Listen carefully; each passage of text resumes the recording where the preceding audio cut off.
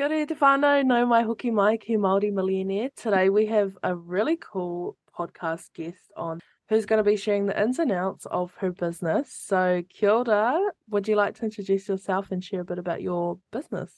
Yeah, for sure. Kia ora, I'm Barney Clay. I'm the owner of Varnell Lash Salon here in New Plymouth, and also Bold Population, which is a new lash serum that we've just launched to market.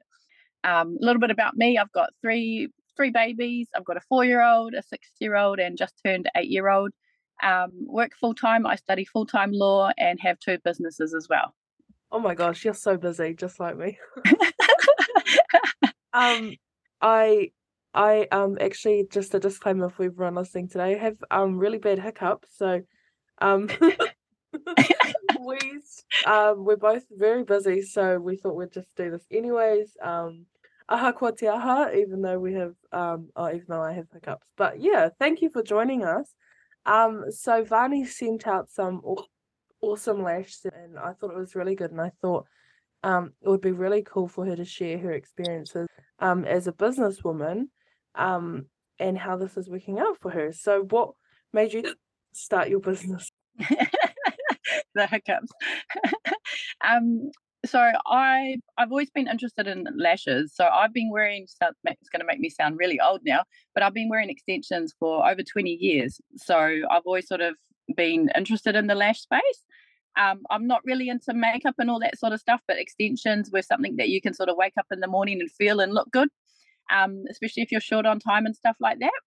So I've been wearing them, and then before this business, I used to be a bank manager, and so like the geek in me started coming out, going, okay, it's a repetitive sort of business.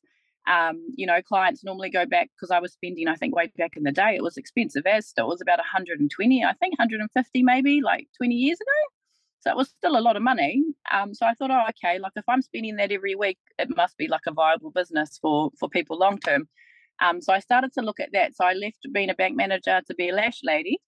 I started off at home, and we were really lucky. We had a lot of what do you call them now? They weren't called that back in the day, but they're influencer friends. So I went to lash training, started that, did that at home. I wasn't actually very good at the time though, but I didn't know it, and my mates got me heaps of business, but I was too slow to keep up with the demand. Which was pretty embarrassing, but that's a lesson learned, is like sometimes your marketing can be great, but you've got to be strong in other ways. So I started to be a lash lady, and then we sort of grew from there. The most we've had in our lash team was 8, including myself. Now we've got 6, just because we've had a couple of movements and stuff like that. And then I thought, okay, I actually got approached by somebody that found the serum, found our Bold Population serum. She knew I was obviously into lashes and stuff like that. I come across the actual serum at Girls in Business, actually, at the conference last year. And then I tested it. I tested it on a lot of people that had sensitive skin and allergies that couldn't have extensions because they're allergic. And I've been selling serums for like 10 years, so I knew it was good. And then sort of we've come on board, and we've co-founded that together, Bold Population. That gives you a little bit of a rundown as to where we are and why. That's awesome. And what would you say is the most important thing when you were first starting your business? I think there's a couple of things, and I'm not saying they're right, because sometimes I think different phases you need to look at things differently. But I think plan for worst case scenario before you even start anything. So even starting Bold Population, like touch wood, it never happens, and I'll do everything in my power to make sure that we set it up right. But I've accepted the fact that everything we put in there, we could lose, if that makes sense. So understanding your risk, I think is really important, but also work backwards from that and going, okay, if this is worst case scenario, how can I prevent that from happening, or what are my options to sort of mitigate that risk? I think that's really important, but at the same time, what comes with that is your ability to anticipate like your next move. So and I learned this from my boss when I was a bank manager. My senior leader taught me this, and she's like, okay, if we did this, what's the consequence of that happening? What's your plan B and C and D, for example? So anticipation, I think, in terms of market movement is important, in terms of customer movement, in terms of like just life, COVID, everything like that. Sorry to bring it up, but like no one in their right mind probably could have forecasted that. But yeah, your ability to anticipate, know your risk, also know what you're capable of too. So I think a lot of people get into business just wanting the rewards rather than doing the mahi. And I think it's important to know what you're capable of and just believe in that, really, if that makes any sense. Yeah. Definitely. I think that a lot of people have this misconception that you can start a business and then become really rich and not have to work. But it's like, I heard this quote and it was like, I didn't want to work a 9 to 5, so I decided, so now I work 24/7. I know, I say that all the time. So it's like not it's not a get rich quick scheme, but I think that building a business really influential in your wealth journey able to create another. So has how has Bold Population started creating a source of income, and was it straight from the beginning or did it take time? Or Yeah, this is probably, and I'm really open and honest about this. This is probably the riskiest business I've done because it's an oversaturated market. We're not dealing with like small businesses like myself. A lot of the people that own the lash serum market, for example, they're quite wealthy and they're a collective versus just a mum and dad sort of business. So I've sort of gone into this knowing that it's probably going to be one of the hardest businesses I've started. From an income perspective, I've sort of accepted going in, like this was me anticipating what the market would come. I thought because of our marketing and stuff like that would make a dent, and I feel like we have. People know who we are. I think now it's about proving that our serum actually works and maintaining it to actually get that income, if that makes sense. So we have been making sales and stuff like that, but in terms of I suppose what I know the industry's sort of norm is, we've still got so much work to go. But yeah, I've sort of gone in knowing that it's not going to happen overnight, that it is a sort of a gradual sort of process. But there's no reason why it can't happen sooner if we keep doing what we're doing type thing in terms of income as well, if that helps. I totally agree, and I can't wait for 6 months or a year down the track when we can do it another interview to see how much growth has, things like that. So what would you say is the most important thing? Possibly the income isn't coming, but you're still having to put the mahi in. So Yeah. for Multi-Millionaire, for example, the first 8 months of creating my podcast and my blog, I made no money with it. So and building that motivation and discipline to continue with you're not making how have you been able to overcome? Before sort of going into it, I this sounds really doom and gloom, but this is the honest truth. I have accepted the fact that this could fall flat on its bum type thing, you know what I mean? So I accepted that whatever we put into it could equal zero. Like I know my work ethic, so I'm never going to let that happen. But the realistic side is that I've planned for worst case scenarios, so things can only get better if that makes sense. So in terms of income, I've always made sure, like I'm a full-time student, but I've always made sure that we have income streams. So from our salon business, for example, so that's still churning away. We also have our own lash products in terms of so if you're a lash technician, you can buy our products to use and stuff like that. And we also have another income stream where I'm a NALA accredited trainer. So I'm the only one in the New Zealand, well, that's a New Zealander. There's Aussies that come here, but that's a New Zealander that's accredited to train in lashes through NALA, which is industry standard. So that's another form of income. So I think that's important. I think, don't quote me on this, but isn't it like the average millionaire needs like 7 income streams? And I'm a huge believer in sort of diversifying your risk around that. So if this isn't great this week, but our lash salon's pumping because it's Christmas time, then this is how we make our smart business decisions. And then, if we have to shut down because of lockdown again, then maybe people want to buy their serum because they're at home. So that's sort of where I've tried to diversify our sort of risk and my personal risk as a business owner to make sure that we've got different streams of income. That's really cool, and I think, yeah, I 100% agree. To diversify your income streams is really important. You never know what could happen. There could be a new trend tomorrow that's like, oh, it's going to be called no lashes. So. Oh my God, my heart will stop. My heart will stop. So who does all your social media stuff? Anyone listening today wants to check out. It just looks really, really professional. Awesome. Do you do that yourself? Yeah. So this business we've done in tandem with Idyllic. So they're because we're based in Taranaki. My co-founder for Bold Population is in Auckland, so I'm down here, she's up there. But I'm actually from Kaitaia as well, so I'm from Te Raroa. And in terms of our Instagram, I am very OCD in terms of the quality of what's put on there. I think more so now. So I how do I put it? Control's probably not the right word. Probably more oversee what goes on there. So unless I sort of approve it, which probably does everyone's head in, to be honest, because the content that we get from like our marketing company might appeal to them. But at the end of the day, for me, it has to be on brand. It has to be current. It has to give the right perception of where we are, because we're a startup, and it's more crucial now than ever that we get it right.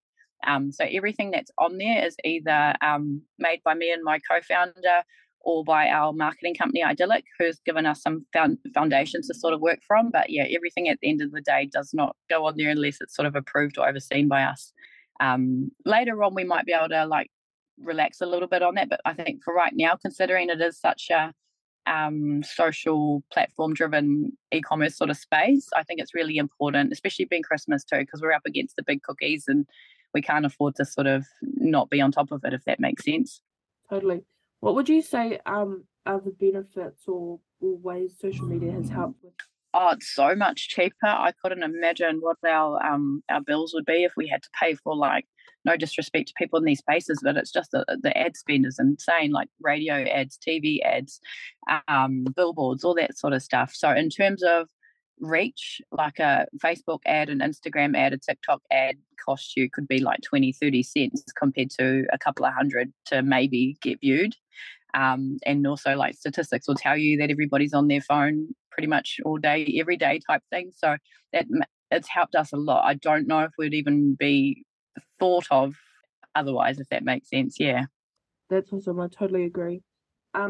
What would you say is the most important thing for anyone starting out with their business, whether it's in the beauty industry? I think be honest with yourself around your why, like, and make sure that aligns to the business direction. Make sure it aligns to like what your clients or customers, whoever is on the receiving end of your business, whether it be a service or an e-commerce product, make sure that aligns, because I think, and because I train people as well, obviously, in lashes, and I help them set up business. And a lot of people will come through seeing successes or perceived successes on Instagram and on Facebook or TikTok. And that's not really reality. There's like I normally don't go to bed till like 2:30, 3:30 in the morning. But, do I put that up there? No, because this is my choice. Sometimes I will, but there's a lot of hard mahi that goes on in the background for most small businesses that people will never see. And I think it's important that people accept that that is the reality. It's not, 9 to 5 is a breeze compared to small business, to be fair. And I think knowing that, and I'll go back to it again, your ability to anticipate risk, anticipate good things, bad things, things that you might want to do differently. Look at your market, look at your competitors, and probably be honest with yourself in terms of how much can you invest and how hard are you willing to work to actually get the results. I totally it's just like running your own business. It's like I read this quote and it said something like, you need to think of your life as a business, and so call it like something like You Inc. or You Limited or something. Yeah. And whether you're performing well in these different areas, you need to like hire and fire as required. But you're a full-time uni student and you run multiple businesses. Yeah. How do you manage? This is so inspiring and I love it. When you talk about your team, are there these employees or? Yeah. So I have a team of 6 at the moment. Wow, that's awesome. And are they full-time or part-time? Yep, they're all currently full-time. We might change it around. So this is something, and I'm really open and honest about this because we train in this as well, is like, if this recession is going to hit us hard, this predicted recession, I'm already having conversations with my team around potential changes that we might need to do. So at the moment, they're all full-time. I would hope to think that we still will, but I think as a business owner as well, it's another thing is to anticipate. So if this is coming, that we're ready for it. That's so cool. What would you say has been the hardest thing in your journey so far with business? I'm not sure if it's like the hardest overall or if it's just something that I'm very mindful of. As I think, especially with entrepreneur mindsets, like people that are naturally like, they have that entrepreneurial sort of thing. Like, I can't bake a cake to save myself, so I'm not like, people have got their strengths. So for people that do have that entrepreneurial mindset, sometimes it's very easy to get excited about things and not think through things logically. So yes, be open to ideas, be open to business opportunities, but at the same time, have a glass of water, have a coffee, don't respond, take some time to think about it logically, assess your risk, assess your why, and assess like the overall picture versus just getting caught up in the exciting part of let's do this. Because in the minute it might sound like a brilliant idea, but when you step back and remove the emotion, it might not be. I'm going to drop all the relevant links in the description for your website and everything. But it's so top quality. Like I just love it from a consumer perspective. It just looks so good. So Oh, thank you. big ups to you and your business partner. So yeah, thank you so much for coming on to the podcast today and sharing your wisdom. Was there anything else you wanted to for the audience to hear or listen to before we finish? I think just I suppose being Māori and being somebody that loves being in the entrepreneur sort of space, whether it be service or e-commerce, I would love to see more Māori. I suppose be in positions of influence too, and also like the wannabe lawyer in me, because I'm still studying at the moment, in positions of influence, more Māori lawyers, more Māori judges, more Māori business owners, more Māori politicians. So I feel like we are actually seeing a lot more of that, and I feel like we will, but let's keep going. I love that. Thank you so much for joining. And to everyone listening today, please check out the links in the description and give Vani some support for Bold Population. Thank you.